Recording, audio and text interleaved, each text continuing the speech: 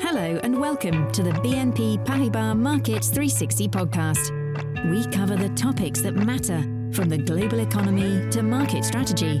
Hello, I'm Luigi Speranza, Chief Global Economist for Markets 360 at BNP Paribas, and I'm joined by my colleague Paul Hollingsworth, Chief European Economist. Today's topic on growth, inflation and policy. It's Friday afternoon on 4th of March here in London.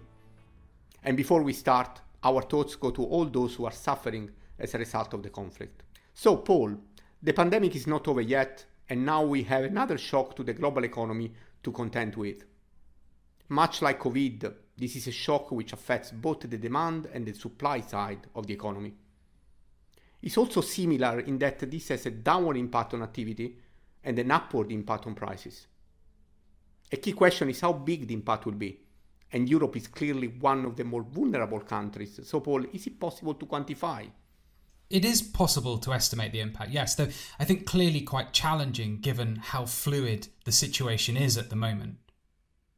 The key channels of transmission include things like the direct trade and financial linkages, sentiment effects, and most importantly, in our view, the impact on the supply of energy and the cost of energy.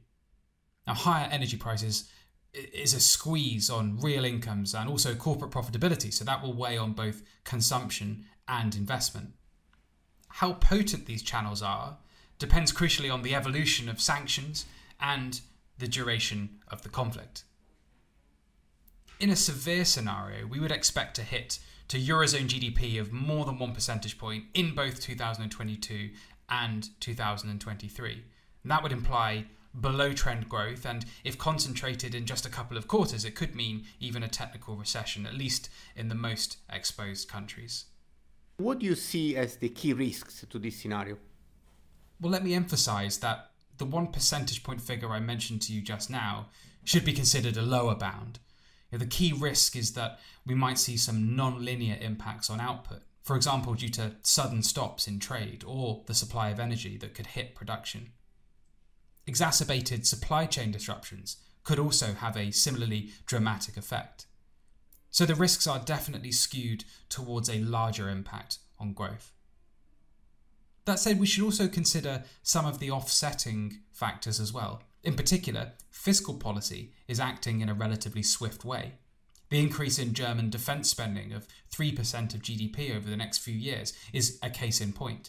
That will help to cushion the hit to economies. But overall, this is clearly a big negative shock.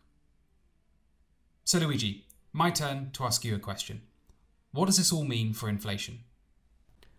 In the near term, the answer is easy, and it's higher prices, and by considerable extent. If I focus on the Eurozone, we now expect a peak for inflation at just above 7%. But the key question is how this affects the medium-term outlook, and this is more difficult to answer. Our bias is that inflation has been high for too long, and that has already triggered a change in the mindset of businesses and consumers, and will linger. But we cannot rule out the opposite scenario in which the hit to growth is such that inflationary pressures are not sustainable.